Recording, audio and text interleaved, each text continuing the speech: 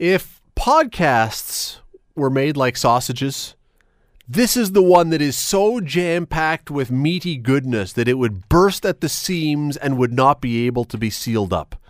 I'm telling you, the Scott Radley Show podcast today, jammed with nutritional intellectual value. Here's what we're talking about today. We're going to be chatting about Prince Andrew pulling away from royal duties because of his alleged involvement in the Epstein situation. What a mess that is. We'll be talking about the royal family and what their role is these days and how it's changed. We're going to chat about World Toilet Day. Not a joke. Talk about toilets, you think it's a joke. Not a joke. Billions of people around the world are suffering from illnesses and everything else because of lack of sanitation. We'll talk to someone in Africa who is helping to put toilets together for people. We're going to chat about this, speaking of toilets and sewage, this sewage scandal that is growing in Hamilton. If you don't know what this is, you absolutely have to stick around and listen to this. It is stunning what has been going on. And of course, then wrapping it up with Mike Babcock being fired today. Predictable? Not predictable? Maybe a little bit of both. We'll chat about all of that, though. Get a good beverage. Stick around for the next little while. Today on the Scott Radley Show on 900 CHML. Some of you will remember, and bear with me with my bad intro here, but some of you will remember a number of years back there was a movie that Mel Brooks put out called The History of the World Part 1. It was a very, very funny movie. Wildly politically incorrect by today's standards, but anyway. One of the scenes involved a king who basically did whatever the heck he wanted. Again, many times stuff that we would now go, oh, I'm not sure about that. But anyway, a lot of stuff that he did, and we'd always turn to the camera afterwards and say, it's good to be the king, because he could get away with anything he wanted as long as he said it's good to be the king. It's a joke, obviously. It was a humorous movie, but I'm not sure that it's all that historically inaccurate to say it wasn't all that far from the truth at one time. That for generations, the monarch, whomever, of whatever country, could pretty much do whatever he, and it was usually him, wanted with a measure of impunity. You weren't going to do anything to stop the king. If he wanted to do it, he was probably going to do it. Well, we learn times change. Prince Andrew announced today that he is stepping back from royal duties after, and you probably heard this story, after finding himself tangled up in the Jeffrey Epstein sex trafficking story, a story that does not have a whole lot of upside to anybody or a lot of good parts to it. There have been allegations from one of the accusers that she was forced to have sex with the prince. Now, he was on TV. He said, no, nothing to this whatsoever. But the firestorm has not gone away. So today he has said with the Queen's blessing that he will be again stepping away from royal duties for a time. I want to bring in Nathan Tidridge, who is a teacher, an excellent teacher, an award-winning teacher, but he's also a man who has written 6 books, I believe, exploring the role of the Crown in Canada. Nathan, thanks for doing this today. Hey, Scott, I'm happy to be here. So while maybe it's a horrible example, a Mel Brooks movie, and I know it's ridiculous, It's a great movie. But at one time, would I be way wrong to say that kind of really was the state? I mean, and we may be going back a few hundred years, but the king could essentially do anything he wanted to do to anyone at any time. Yeah, absolutely. And when you look specifically at the British royals, it was like that right up until Victoria. I mean, you really didn't look to the royal family as any type of moral compass. That all changed around Queen Victoria's time. Do we know, I mean, you've studied this stuff, can you think of examples that we know of that are public of things that would have been done that today we would have said, come on, you can't do that, but that would have been acceptable behavior for a monarch at one time?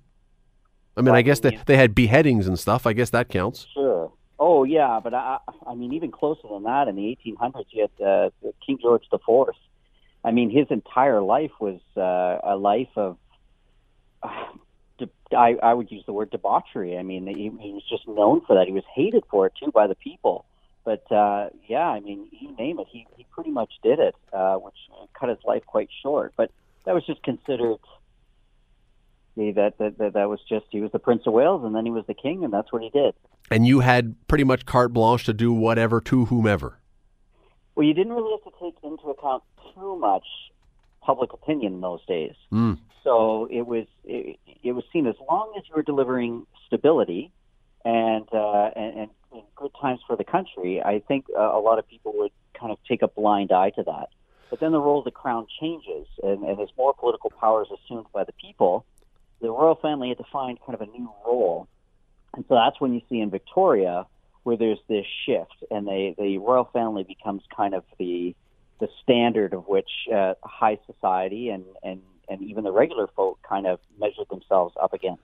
What was it at that time that really shifted, that caused Victoria or the other monarchs following to have that new reality for them? For Victoria, my understanding was it was her husband. It was Prince Albert, who realized that the crown has to be shown to be doing something, to be playing a role in society. And as political power kind of was being assumed by the Parliament, they had to find new ways in which to demonstrate their value to the society. And so they became, patrons of the arts, and they attended all kinds of different functions to support different things. And a new interest starts coming in on the lives of the individual royals. So it would be not too cliche a statement then that at one time, had he been born 100 or 150 years ago, Prince Andrew could have pretty much done anything he wanted. And again, we're not saying he did or didn't do it. We don't know. He said no. They say yes. We're not making judgments on that. People can make their own mind. But he could have, once upon a time, pretty much done anything, and there would have been nothing anyone would have done about it. Well, yeah. And I mean, right up until 1936, you've got King Edward VIII, who was very, very popular with the people. But behind the scenes, he was having numerous affairs. And in particular, he was in a relationship with a married woman, Wallis Simpson, who was already divorced, which at the time would have been quite scandalous. And but the British newspapers just didn't report on it. It was just seen as kind of this untouchable subject. But as the new media kind of comes in, particularly after the Second World War with television and things like that, there's a shift away from that kind of view towards the royals. They become open territory, and you can report on them, and that deference disappears. You're listening to the Scott Radley Show podcast on 900 CHML. We are talking with Nathan Tidridge, who's an award-winning teacher, but he's also a guy who has written a number of books on the monarchy and on the royal family and on the crown here in Canada about what's been happening with Prince Andrew, who today stepped back from royal duties because he's been caught up in this whole Epstein situation that is really not appetizing. It's a gross story, and to have a member of the royal family involved, it's not seemly. Let's put it that way.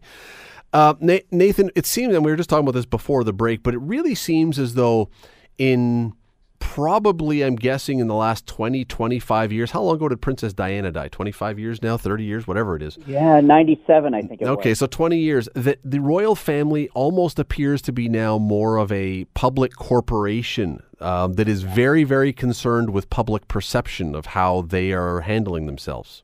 Yeah, they are masters of it. I mean, they were royal family. The Queen was on Twitter before many other heads of state. The Facebook pages, web pages. They do operate on that level, and I think they do it quite well.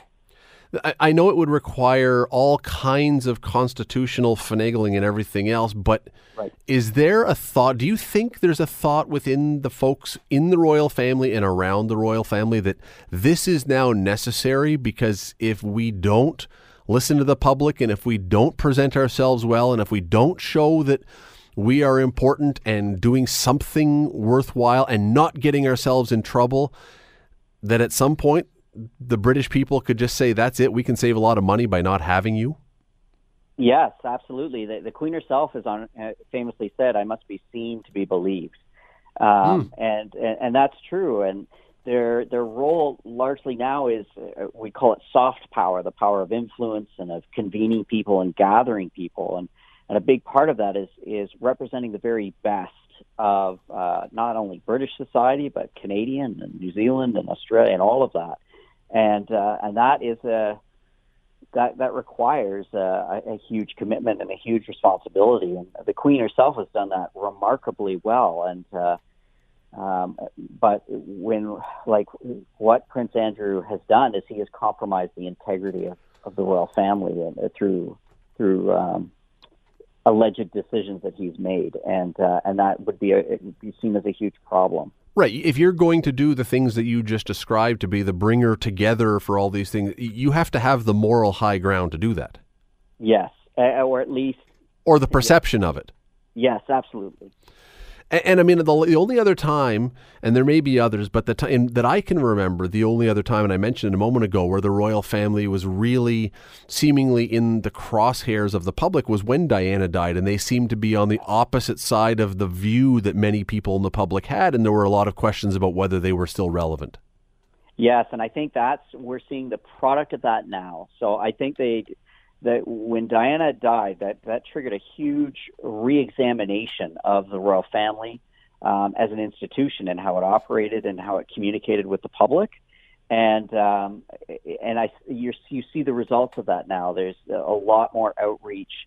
They're a lot quicker to they've adapted very well. And I think that's why the Crown is such a successful institution, because when it adapts, it adapts remarkably well.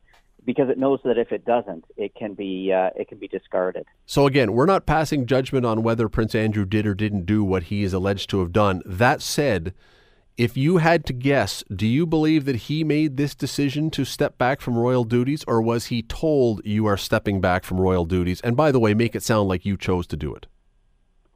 I definitely think there would have been a meeting called and a very serious conversation had, and I think it might lean closer to the second statement that you said than the first. Is it relevant though? I mean, here's the thing, and it may sound glib. I don't know. I had to look up today because I'm thinking, okay, what about Prince Edward? What's he up to? Is he even still alive? And I had to look it up because he is. You know, there's Prince Charles, who is relevant. He's the future monarch. Yeah. There's the Queen. There's the Prince William, who's going to be the future. I mean, they're relevant people. Do we need Prince Andrew? Do monarchists need Prince Andrew involved?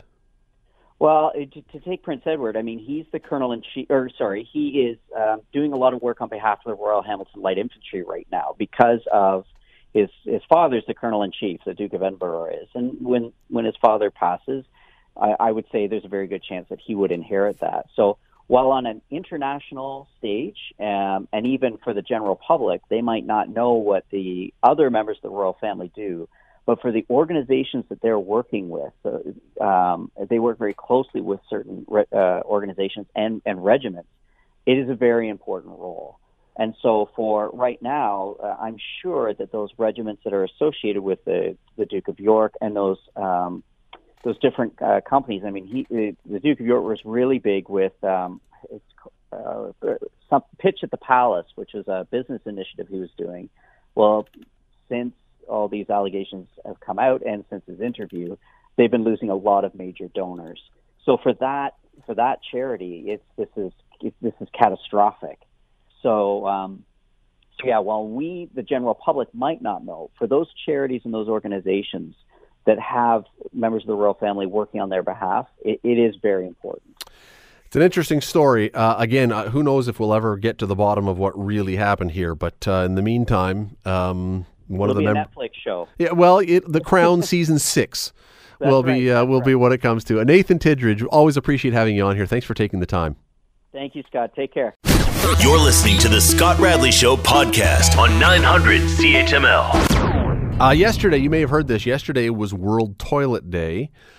No, we're not making jokes. We're not having a lot of fun with it right now because we could. There's a lot of stuff we could say. There's a lot of funny stuff, but we're not, because outside of North America and the developed world where we all are, this is a serious issue. Sanitation is a huge problem. According to the United Nations, 4.2 billion people live without safe sanitation, and it doesn't take a whole lot of imagination to realize what the problem is here and why this is an issue. Disease can more easily spread. Drinking water can be polluted. There's all kinds of things, and all of these then lead to chain reactions to what they say are tens of thousands of deaths every year simply because we don't have in these areas proper sanitation. My next guest is joining us tonight from Malawi, which is on the east coast of Africa. You kind of go Tanzania, Kenya, Tanzania down there, and then it's right below there. She's a Canadian woman who founded Love a Village mission, which helps people in these parts of the world. Yesterday, she was helping build some sanitation projects in that part of the world. Her name is Julie Seath. Julie, thanks for doing this today. Thanks, Scott. It's great to be here. And thanks for, I know it's the middle of the night there and we woke you up, so thanks for doing this. It is. It's 1:30 a.m., but I'm really happy to be here. It's an important topic. Well, and again, it's hard to talk about toilets and bathrooms without making it sound like it's not really a big deal, because we very much take it for granted here and don't really think about it. What is, for most people, especially those who are living way out in the rural areas, are we really legitimately talking about just a hole in the ground or standing behind some trees or whatever? Yes, we are. Open defecation here is common, often without any sort of structure that's been built either by mud and stick or with hand-baked brick. So it is a major problem. 85% of this country lives in rural setting in extreme poverty, and almost half of the population of approximately 19 million are living without safe sanitation. So, not to be, again, putting too fine a point on it and being too gross, but I mean, you are literally finding a place to go and then just going. I mean, are we digging holes even for this, or is it just right there and then you walk away? Well, the men have it quite easily. They can do it wherever they want, part of their business. But yes, each household generally, some of them are sharing. They just literally are digging a hole in the ground. And if they have the capability to build something around it, they are. We're targeting a large group of people who would be considered vulnerable. That's the elderly, the physically or mentally disabled, and those who might have a chronic illness. And we're helping them put a structure around the hole in the ground that they may have had someone dig for them. This may be a ridiculous question, but socially there, is it a social issue for privacy and things like that? Or because they've grown up with it, because they've lived with it all their life, it's just an acceptable thing? Is it shameful or embarrassing, or is it just okay? I think as a Canadian woman here, I find it embarrassing, but I think generally dignity is something that is important. Safe sanitation is a human right, and it's a crisis here. It's a global crisis, and it is rather embarrassing, particularly for women and for girls, especially those who are menstruating. It's an embarrassment, and we're also dealing with that issue with the two primary schools here. We've put in some girls. They use them as a urinal. They say nobody poops during the school hours. So we've got some girls' urinals going into place here so that they can have some privacy, because the boys are often teasing the girls when they're going and using the washroom. From your time over there, we hear from the United Nations about these numbers. Can you draw a direct line in your experience from the sanitation situation to illnesses? Oh, absolutely. There was an under 5 clinic in our community. We now have nothing there. But we noticed that through the placement worker that was there, he was able to see with our water projects and with our sanitation projects a decline in the number of children, in particular under 5, coming with diarrheal problems or any intestinal sorts of problems. Okay, so if that's the case, and I believe that it is, and again, the numbers back it up, why is it that people here, we think of, if we get one of the catalogs that are out there now, either online or in print, for some of these aid organizations, you want to at Christmas do some donation to a company, we get an opportunity we think about vaccines or school supplies or a goat or mosquito nets or whatever. We never ever, that I've remembered ever seeing, we never see a toilet. Why, if this is such a big problem, why is it so ignored back here? I actually don't know the answer to that question. We're dealing with it, and we do have one of those stereotypical, quote, catalogs out there, and we do have toilets in it. It is a crisis. It's a right, and without it, people are dying. The elderly, the chronically ill, and the under 5s, they are dying from improper sanitation. So it's one of the most critical things. Without it, you can't have a community advance. You have people who are ill. They're unable to be in their fields growing their food. They're unable to go to school. Children are often asked to take care of those who are ill from such things, and they're missing school. So it's absolutely imperative that everybody has a way to have proper sanitation. It's a human right to have that. You're listening to the Scott Radley Show podcast on 900 CHML. We are chatting with Julie Seath, who joins us from Malawi on the east edge of Africa. Go look it up on a map if you don't know where it is. I had to look it up today. I knew where Kenya was, I knew where Tanzania was, I knew where Uganda was. Had to refresh my memory on Malawi, which Julie probably means I didn't pay any near enough attention to geography in high school or something. Anyway, let me ask you a question about this, because I'm wondering, we're talking about toilets, we're talking about World Toilet Day, we're talking about sanitation in the developing world. You're a Canadian woman who has gone over there. You have your charity, your organization, Love a Village, that is doing things to help. But is this something that is very is important to the people there? Is this something they are driving as well, or is this merely something that people in the developed world are going over and saying, no, you need to have toilets and sanitation? That's a fantastic question. I think an example is the woman that we gave a toilet to yesterday, and just the joy that was on her face. She doesn't even know how old she is, but she's over 80 according to her son. And she is dealing with having to raise herself off the ground with her hands, and in the rainy season, that's muddy. And if she's missed the hole, her hands are going in it. And she's thrilled that we're using one of the methods for safe sanitation is to be able to ensure that the waste is away from human contact. We have flushable toilets in Canada. Here it's going into a pit latrine, and we're covering those pit latrines with slab covers, and we're giving them a treat. It's actually a treat to have a concrete pedestal to sit on. So she's sitting on concrete, and it's a raised platform similar to what we sit on at home. And she's absolutely thrilled. So it's something they really want, and they're excited to have. There's no more squatting on the ground. We had a man with a wooden leg. You can't squat with a wooden leg.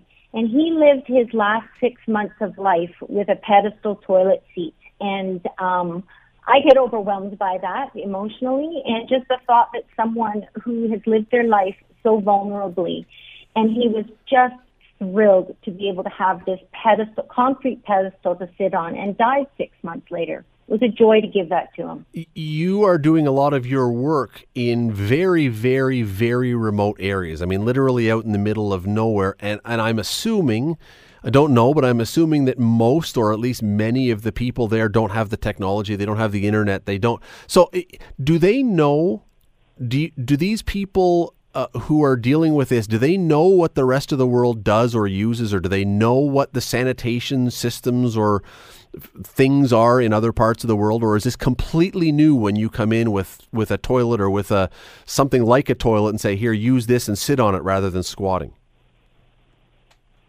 You know, I actually believe that a large percentage of them have no concept of what a flushing system is. They're a 6-hour walk, some of them, from the roadway, which is a network of minibuses and motorcycles and bikes and cars.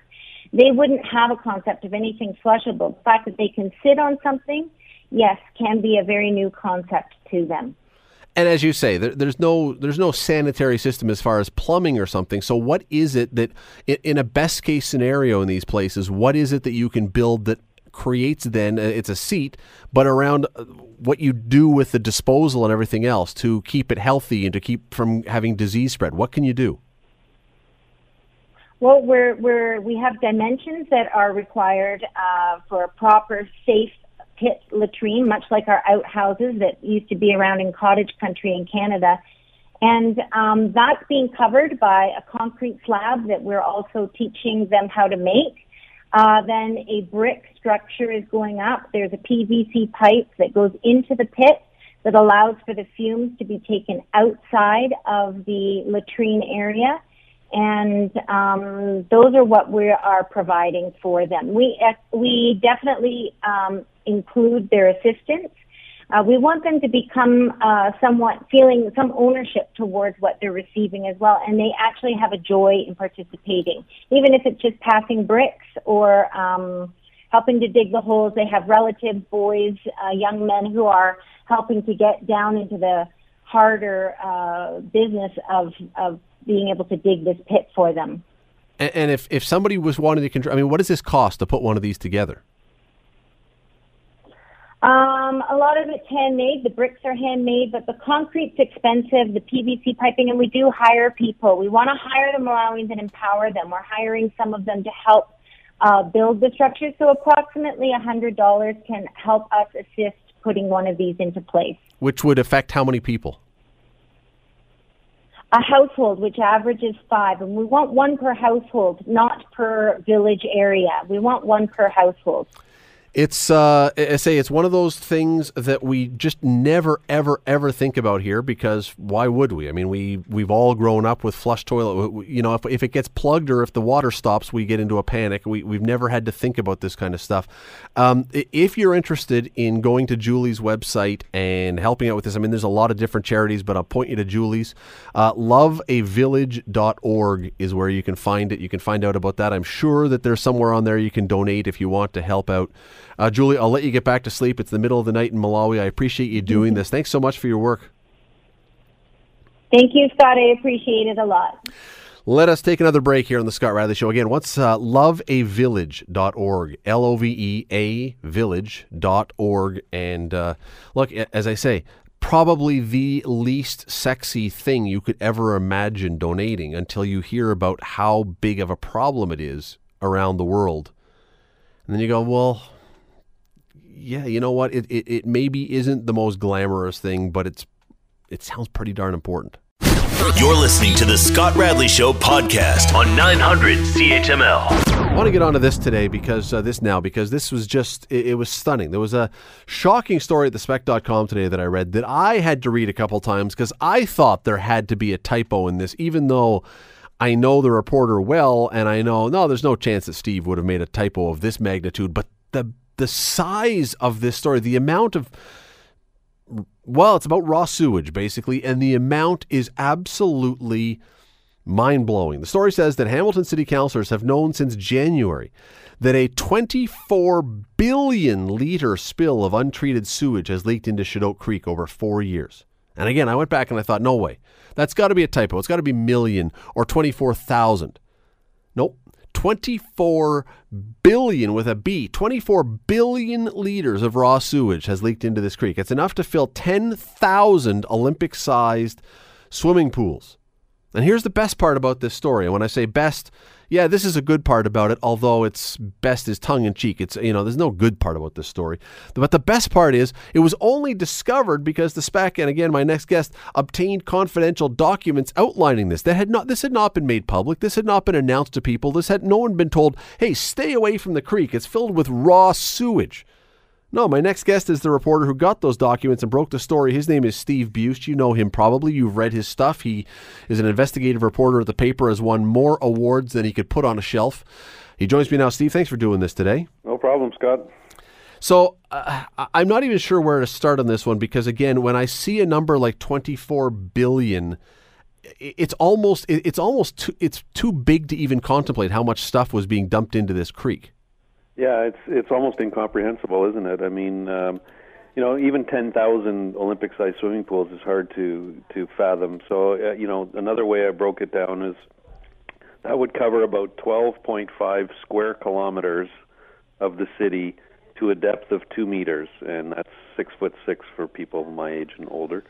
So, I mean, I'm just sort of ballparking it. I would say that's probably from about James Street to maybe Gage or Ottawa Street, from Main Street to probably Barton Street or beyond. So imagine that big chunk of the lower city, 6'6" deep into raw sewage, basically. It's kind of like when Hurricane Katrina hit New Orleans, except it's all raw sewage. Yeah. It's stunning. It seems impossible, especially in a city, in a place that is supposed to have some kind of safeguards around something like this. So from your reporting on this, from your looking into it, how did this happen? Explain what happened and then how it could happen. So in sometime around January of 2018, there was a malfunction at the large sewer overflow tank that's right across from the Cathedral Basilica on King Street there, right across from the Spectator, as a matter of fact. And so that malfunction caused a discharge into the Chedoke Creek, which flows beside the 403 and down into Cootes Paradise. In the course of investigating that malfunction, the city became aware sometime between January and July that a gate at that tank had been left partially open for 4.5 years. So for 4.5 years, essentially untreated sewage had been leaking or seeping out of that tank into the creek to the tune of, when they did the calculations, 24 billion liters. And so you've got two problems here. One, that you've got this problem that had been going on for 4.5 years, without anyone knowing, and that's obviously a big issue. Just as big an issue was the fact that council has been, and staff in Public Works have been aware of this for some time now, and this information had never been made public. So you got a bit of a Watergate situation where, is it the incident that's the problem, or is it the fact that it was kept from the public that's the problem? I wish it was just water. We'll get to the council thing in just a minute. I just want to finish with the stuff first, because I think this is for the first thing that we want to get through. Any idea, have you had an answer yet about how it is that nobody would notice in 4.5 years? Because that would suggest to me, when I hear that there's no regular checks of any of these things. Because if it was open somewhere along the way, if there was any kind of random or yearly or annual or bi-yearly, whatever checks, somebody would have said, oh, the door's open. Yeah, so, according to what's in these confidential reports that I obtained, there's not a lot of information about the actual, how this happened. The best guesses are that an automated system somehow wasn't detecting this, so there's that problem. And then apparently there are monthly inspections of the tank, and it wasn't there was no discharge being noticed during these monthly inspections. Now, maybe that's because it was, sort of seeping out gradually. That's speculation on my part. But how could it be, Steve, sorry to interrupt, but how could it be seeping out gradually? If we're 24 billion liters, this had to have been coming out at a reasonable clip. Yeah, you'd think so. Again, I can't speak to that. So I guess the city and the ministry are now trying to figure out, was it some sort of mechanical malfunction? Was it left open accidentally? How did it not get noticed for 4.5 years? These are all questions that are waiting to be answered. And not to be gross, but just so we're clear, when you're talking about raw sewage, this is coming from people's homes and their toilets that's just pumping into this area? So it's actually a mixture of stuff. So those large sewer overflow tanks, what they're designed to do is capture. Hamilton, as an old city, has what's called a combined sewer system. So storm runoff and sanitary sewage, the stuff that comes from your toilets and sinks, in some places travel through the same pipe. And so in the old days, that stuff would just, sometimes there would be so much of it, it would bypass the system and just go directly into the harbor. These sewer overflow tanks are designed to capture those big rain events, hold it in this gigantic concrete tank, and then once the wet weather subsides, it gets pumped through pipes to the actual sewage treatment plant at Woodward Avenue, and then it's treated and then released properly into the harbor. So, so stuff is going into this tank basically to stop it from going directly into Chedoke Creek and Cootes Paradise. Unfortunately, having this gate open meant that sort of made it all null and void. It was just seeping out of the tank anyways. The fact that it is, as I understand anyway, that it's a it's not chemicals, it's just biological stuff. Does that reduce the thought that anything that's going into the harbor or into the creek, that it makes it less damaging because it is going to be biologically degrading by itself? Sure, but lots of stuff gets into that too. I mean, it's whatever goes down the pipes basically. So it's whatever runoff there is from storms. So that could be fertilizer, oil and stuff from roads and things like that. It's whatever gets flushed down toilets. It could be needles and things like that, like plastic products, like whatever it is that goes down there. So one would like to hope that it's biological, but even that causes problems because it's the loading of organic nutrients that can be just as damaging to waterways and plants. Okay, so we've got this going on for 4.5 years, and you mentioned a few moments ago that council has known about this since January. That's what you've reported. Why then have we not heard anything about this prior to today? That's a good question. So actually, council's known about this since July of 2018. What they know since January is that the size was calculated to be 24 billion litres. So the explanation from the city appears to be that because there's the threat of legal action, either by the ministry or by private prosecutions or perhaps even some sort of class action, that the city's decision was that it would be better not to make this information public. With the hope that it would never get out? So I guess that's where, people like me and perhaps many other people at home sort of scratch your head and you say, well, why keep the 24 billion and the 4.5-year period from being publicly released? At some point, it's either a fact or it's not a fact. And if you're going to be sued and if you're going to be facing legal action and you're going to be charged by the ministry at some point, all of that information is going to come out anyway. So I'm not sure how it's going to help your case. That whether you did or didn't make it public doesn't change the fact that it was 24 billion litres and it was a 4.5-year period. And to the best of our knowledge, best of your knowledge, do we believe that all members of council knew this, or was this some small subcommittee of 3 or 4 members of council that had been made aware of this? So, the best I can do is just go from the reports that I have, and those were confidential reports prepared for what's known as the General Issues Committee at City Council. Which is everybody. Which is all members of council. So one would assume that all members of council would have been provided with these reports. And, both of them were General Issues Committee reports. So, unless there was somebody who was away for all of those meetings, but, you'd think they would still get the information in a package. Today, as I understand it, while you were doing your reporting on this and before this, you received also somehow, some talking points, some sample talking points for when if this did become public. Am I correct that among those, the 24 billion litres was never mentioned?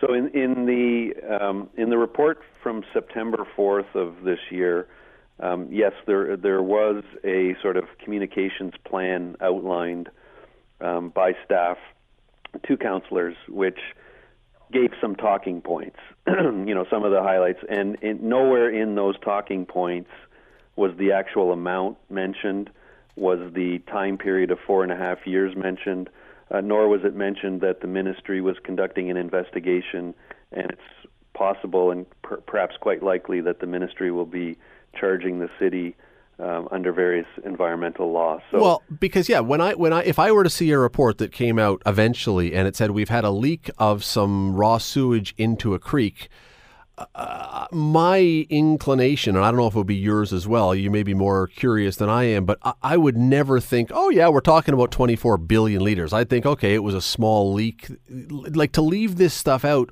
seems like it's kind of leaving out the most important part of this. I'll leave it to other people to decide if that was a misleading strategy that was being contemplated by the city. I guess at the end of the day, what I find kind of confusing is that today they released a press release after going in camera to discuss the questions that I had raised with the chair of the Public Works Committee. They came out, and then shortly afterwards, a press release was issued to everyone, basically confirming everything that I had been putting to them, with all of the talking points that they had included in their communications plan that was kept confidential. And so at the end of the day, I say, well, now you've released all of this information, what's changed? And to me, the only thing that's changed is that you were being asked some pointed questions about it, and you knew that it was going to come out in the media. But if a legal strategy was preventing you from providing this information, what's changed today? Right. Are they not going to be sued by someone or not going to be charged because all of a sudden something has been, like, it seems like it would be the same if they had told or not told. Yeah, it seems, unless I'm missing something. It appears that because their feet were being held to the fire today, that now all of a sudden this information was being, and there's a line in the press release that says, information that's come to light based on the city's investigations. Well, this information has come to light a long time ago. It just hadn't come to the public's light. And, Steve, look, there may be some people who would say, well, I kind of understand they want to get their ducks in a row and all the rest of the stuff, except that this is overlapping to some degree with the whole Red Hill Creek thing. I know it might be a different circumstance because they say that one was lost. Those reports were lost and we didn't know. But you have a city council that has been urged, and some members, as I recall, have been talking about transparency. And then this, which seems to fly in the face of transparency. Yeah. So both of the reports that I obtained, talk about how this strategy of not making this information public was based on legal advice they have received from an outside lawyer who apparently has environmental expertise. So, perhaps they believe that this legal advice was worth following, and I'm not suggesting it's not. It's just, you're right. At the end of the day, it certainly doesn't seem particularly transparent. And if I understand, live in Hamilton. Well, and if I understand correctly, and I think you just mentioned this a moment ago, the Environment Ministry is now investigating. Stuff is happening. Who knows what's going to happen, whether it's charges or whether it's fines or whatever else, right? I mean, something will come of this, certainly. Well, there's already been orders that have been issued against the city with respect to, when all of this came to light in July of 2018. 2 weeks later, the ministry issued an order to the city to do certain things. There's a long list of things that the city was required to do. The city's report from September of this year says that they've complied with, all of the requirements of that order. But when the ministry responded to me today, they said that, in fact, a second order has now been issued against the city just last week for further information and clarification of exactly what the city is going to do to, mitigate and remediate this problem. Here's well, there's a lot of frustrating parts to this story. I don't want to say this is the most frustrating. This is a frustrating part about this story. And that is, I think a lot of people would say, man, we kind of hope that this kind of behavior is penalized somehow or something is done to make sure this doesn't happen again. The problem with that, as everybody I think understands, is let's say the Ministry of the Environment gives the city a $5 million fine for this.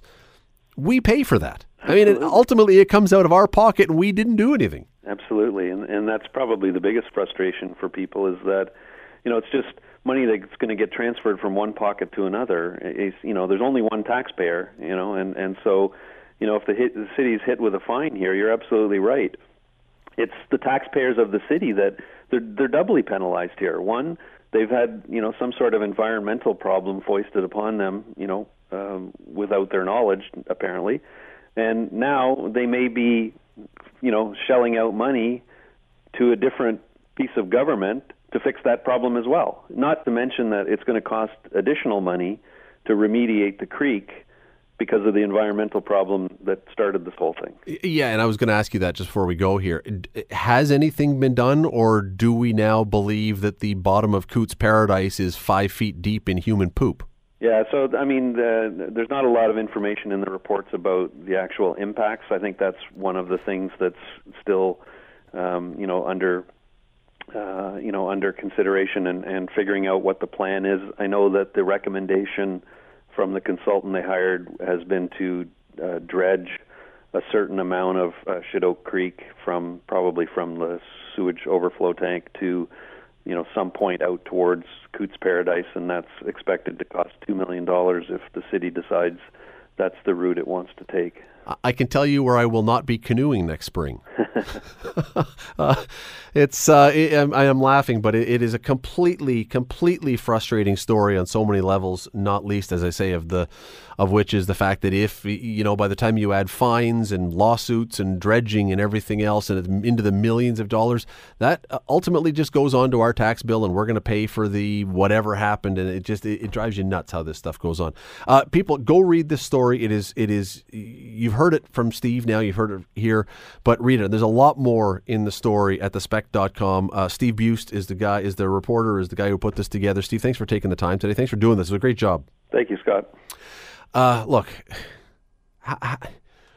surely there's this has come before, stuff like this, but surely there's got to be some kind of system within a municipality, within a province, within a federal government, if the people who are running that organization, whether it's a city, whether it's a province, whether it's a country, if they do something that is wrong or makes a mistake, or regardless of what it is, and they are then penalized for it, surely there's got to be some kind of system that can exist where we say the average person who did nothing wrong and who is relying on those people to look after us in some ways, surely they can pay the penalty or a bigger chunk of the penalty or be penalized. Like, how would this automatically, and it will, come back onto us?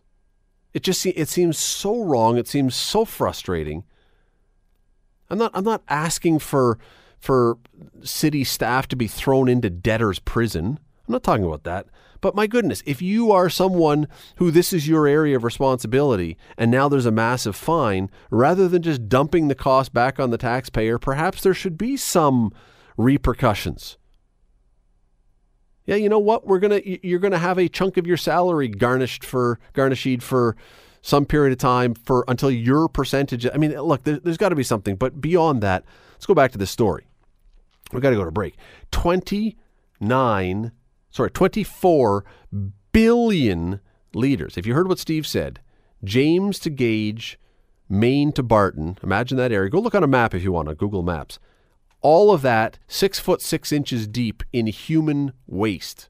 And that's how much has been pumped apparently into the creek and then into Cootes Paradise. That is a monumental amount of waste for no one to have possibly noticed in 4.5 years.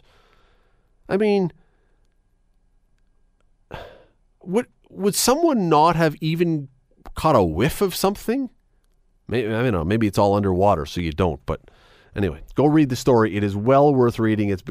You want to keep up on this stuff. You want to be aware of this stuff. It's important, and keep up on it to see where it's going to go from here. This is a big story in this city. You're listening to the Scott Radley Show podcast on 900 CHML. Big news today in a desperate attempt to steal the headlines from the CFL with Grey Cup week. And to make sure that the Tiger Cats got no attention, the Toronto Maple Leafs said, we're not really sure we don't like Mike Babcock, but we got to do something to stay on the front page. So they fired him today. I think that's the theory anyway. Mike Babcock let go by the Leafs. I think he has like 3.5 or 3 3/4 years left on his contract, which is for $6.25 million. I mean, he'll be okay. There will be no food stamps for Mike Babcock. You probably don't have to feel too sorry for him. Nonetheless, the talk of hockey today, Rick Zamperin, who has been up since before the Hens this morning, filling in for Bill Kelly, and still up now. I don't know what you're doing still awake, but thanks for doing this. No problem. I would agree to your Leafs wanting to steal the Grey Cup Thunder theory if this happened on Sunday morning after the Leafs lose a couple more games in a row. Now, that would have been a story. People here, the theory is obviously ridiculously, whatever the word is, but people here would have lost their minds at that if that had happened. They would have exploded, yes. By the way, Rick has already, when I say he's been up since the crack of dawn, he's already written his commentary for tomorrow. It's already up there. Toronto Maple Leafs press panic button, fire Mike Babcock. So, Do you think this is just a pressing of the panic button? Obviously you do. You wrote it. But I mean, do you think this is just a sort of a knee-jerk quick reaction because things are going so badly, let's do this right now and get it done with? I don't think this pressing of the panic button is of the knee-jerk variety, because this has been, stewing for a while. It's not like, this team has lost, 15 games in a row and, oh my gosh, the season's over, we've got to press the panic button. I think this has been more or less a slow roll. Yes, the 6-game losing streak is not helping things and maybe has added fuel to the fire. But in saying all that, this is a team that we all know has high expectations. Some are saying could be a Stanley Cup contender. They have, over the last 3 seasons, made the playoffs, which is great. But in each of those years, it was a first-round exit. And certainly in the last 2, we all know that those 2 exits came at the hands of the Boston Bruins, one of their divisional foes. And, there have been rumblings that Babcock and general manager Kyle Dubas don't really see eye to eye. They're not in 100% lockstep on how the team should, A, be constructed and B, should play. There's obviously some differences there. And there are some rumblings, certainly in the locker room, that, Mike Babcock is, stuck in his ways, his system, and his way of doing things is not really translatable into how this team is built. Kyle Dubas has constructed a unit that is highly skilled and predicated on speed, and that certainly fits Babcock's game or system to a point. But the other point is, his attention, or Babcock's attention to detail, his, a call for a higher compete level. You always notice that he uses the words, dig in when things are not going well. The team is not dug in. So I think that was another sign for Leafs president Brendan Shanahan and general manager Kyle Dubas to say, okay, I think the fit is no longer fitting. We have to make a change now. Look, I'm not going to be hypercritical of Mike Babcock. He is very, very good at what he does. That's why he's been where he is, and that's why he's made the money he does and had the opportunities he had and won gold medals and all the rest. The one thing that's been very baffling to me, though, and I'd love to have him on here to ask about it. I don't know that he would give answers that would satisfy anyone. You alluded to it, Rick, is the stubbornness, that it seems as though there are certain things that, regardless of how many times they don't work, he did not want to change because he believes so wholeheartedly, it appears, in those ideals or those philosophies that, I don't have to change. They have to change to come to me. And that to me is the only part about that. Like, I'm not going to question his strategy or his motivation or anything else. But there are points along the way when you say, it's not working. Try something different. I mean, you do that in your life. If something's not working, you do something different. I do it. Everyone does it. He didn't seem to want to do that. Yeah. What's that definition of insanity? Yes. Doing the thing over and over the same way and expecting different results. And that's basic. I mean, I'm kind of overstating it, but the back-to-back situation is a perfect example of that. This year alone, they have not won the second game of a back-to-back or playing one night and then playing on the next night. And each of those times, Frederik Andersen, who is the number 1 goalie of the Toronto Maple Leafs, has started the first game of a back-to-back. And the second game, it's been either Michael Hutchinson, who's no longer with the team, and that goes to show how successful they run these back-to-back games, or Kaskisuo, who made his first NHL start on Saturday, and the Leafs just did not show up against the Penguins and got their doors blown off. But in each of those back-to-backs, Anderson played the first game, the backup played the second game, and every time they lost that second game of the back-to-back. And that's just one small example of, his unwillingness to try something new or shake it up. I mean, more or less they've played with the same lines. He may have had a couple of wingers with a couple of different centers now and again, but very rarely. But they would always go back to their, stagnant lines again. He would roll 4 lines, which, in this day and age is not the end of the world. A lot of teams roll 4 lines, but when things happen in a game, there was a particular reluctance to try something new or shake things up mid-game, or just throw everything in the blender and see what happens in a real shake-up. The system looked like it was carved into granite, and we were never going to change it. And look, there are parts of it that are obviously have been very successful for him. But again, for example, yesterday he had switched the defense pairings a little bit. Mm-hmm. And halfway through the first period or early in the second period, Paul Hendrick, former CHCH guy, now with the Leafs, tweets out, "Oh, they're back." Like he gave it maybe a period and then put them right back, and it wasn't working. And it's like that to me is the only shot I'm going to take at the guy, and because again, he's been very successful at what he's done. But if you cannot change ever with what's going on, you're making a bed you're going to have to lie in, and it's probably not going to be very comfortable, because eventually other coaches are going to change stuff up to make your situation more difficult. They're going to play a chess piece. Now, what are you going to do to react to that? Well, if you play the predictable same chess piece every time, they know exactly what you're doing.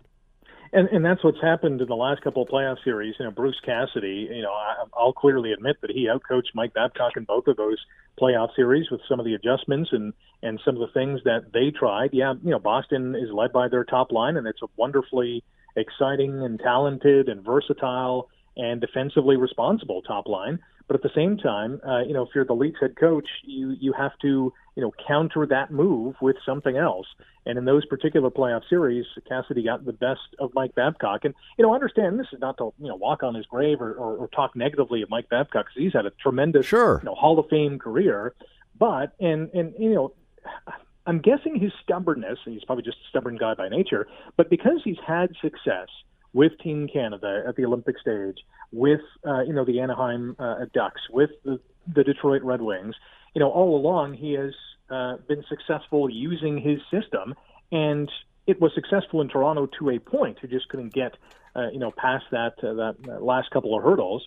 But that's not to say he's a bad coach. It's just that apparently it was just a wrong fit here. Well, do you remember last year, at the very beginning of last season, when John Tavares arrived in Toronto? For the first week or two of the season, do you remember what the power play looked like for the Leafs at the start?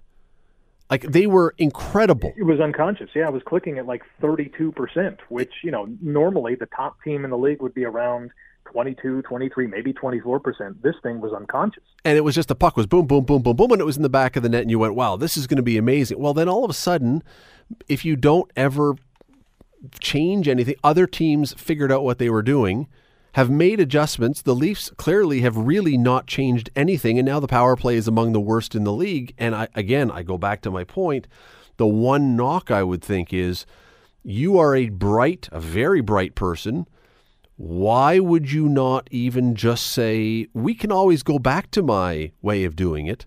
But, I mean, look, you're a football guy first and foremost.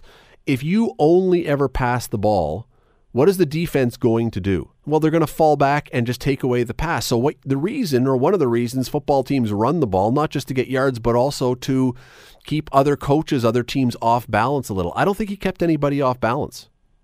No, not at all. And the other thing, too, is that, and this is a factor that we don't see, although we just, hear things here and there, is that, there was some rubbing of the wrong way in terms of the star players on this team. We've heard about the meetings that Babcock had with Austin Matthews in Arizona in the offseason to, clear the air and talk about ice time and expectations and all that other stuff. And who knows if that went on with other players on the team. I'm sure it did, but, to have that high-profile player on your team meet with a head coach during the offseason, maybe it happens a lot. I don't hear of it a lot. So there's obviously some underpinnings in terms of, some of the feelings that some of the star players on this team had for Babcock, and maybe, they were starting to tune him out during this 6-game slide. All right, so we've got about a minute. It was really the way they were playing. They were they looked awful. You're right. Whether it was not trying or feeling like nothing was working and just being frustrated. So we got about a minute left here. So Sheldon Keefe comes in. He was the guy who was the coach of the Marlies. Had great success, although to be fair, the Marlies also had resources that most AHL teams don't have. I mean, he had a stocked system to work with. Nonetheless, he comes in here. Let's play the two situations. For the first 2 or 3 games, they look exactly the same as they did for the games before then. What is the immediate response then? That it was a mistake, or people still saying Babcock needed to be fired and we'll figure this out? Well, I think most fans will say, he's still trying to feel out the team and the team's still trying to feel out him. I think that's going to be the consensus answer. But the longer that goes, then it's going to be, the team that Kyle Dubas has constructed may not be as good as everyone initially thought. So, there's going to come a point, if this team continues to struggle, that Keefe and Dubas are now on the hot seat. And I think, Dubas has used the one bullet in his chamber. It's a horrible analogy. But, no, it's true, though. This is really his last play, and if it doesn't work, they're both walking the plank. Now, what happens if tomorrow night when they play against Arizona, not a great team, mind you, but an improved team, what happens if they come out and look like phenomenal? What's the response? Well, Leafs fans are going to be, we're going all the way to the cup. We have our coach now. He's going to press all the right buttons. Finally, we should have made this move 3 years ago. Yada, yada, yada. So, yeah, I mean, the Rick's commentary for tomorrow. We already know what it's going to be now. Cup bound. Friday's commentary, yes. It's look, it's. I was shocked. Well, not shocked. I was shocked only that when it came down today. I had not expected it today. I thought he would get a few more games, but. You don't get bigger than firing the coach of the Maple Leafs mid-season with that much money left on his contract and with a guy with that resume. It was eye-catching today. How would you like to be Sheldon Keefe? I know you got to go. I mean, first NHL gig, you're following Babcock in Toronto. Good luck with that. Yeah, it could be worse things. I mean, again, neither of them are going to be starving. True, he could be in Arizona, where nobody's watching. I mean, maybe that's a better way. I don't know.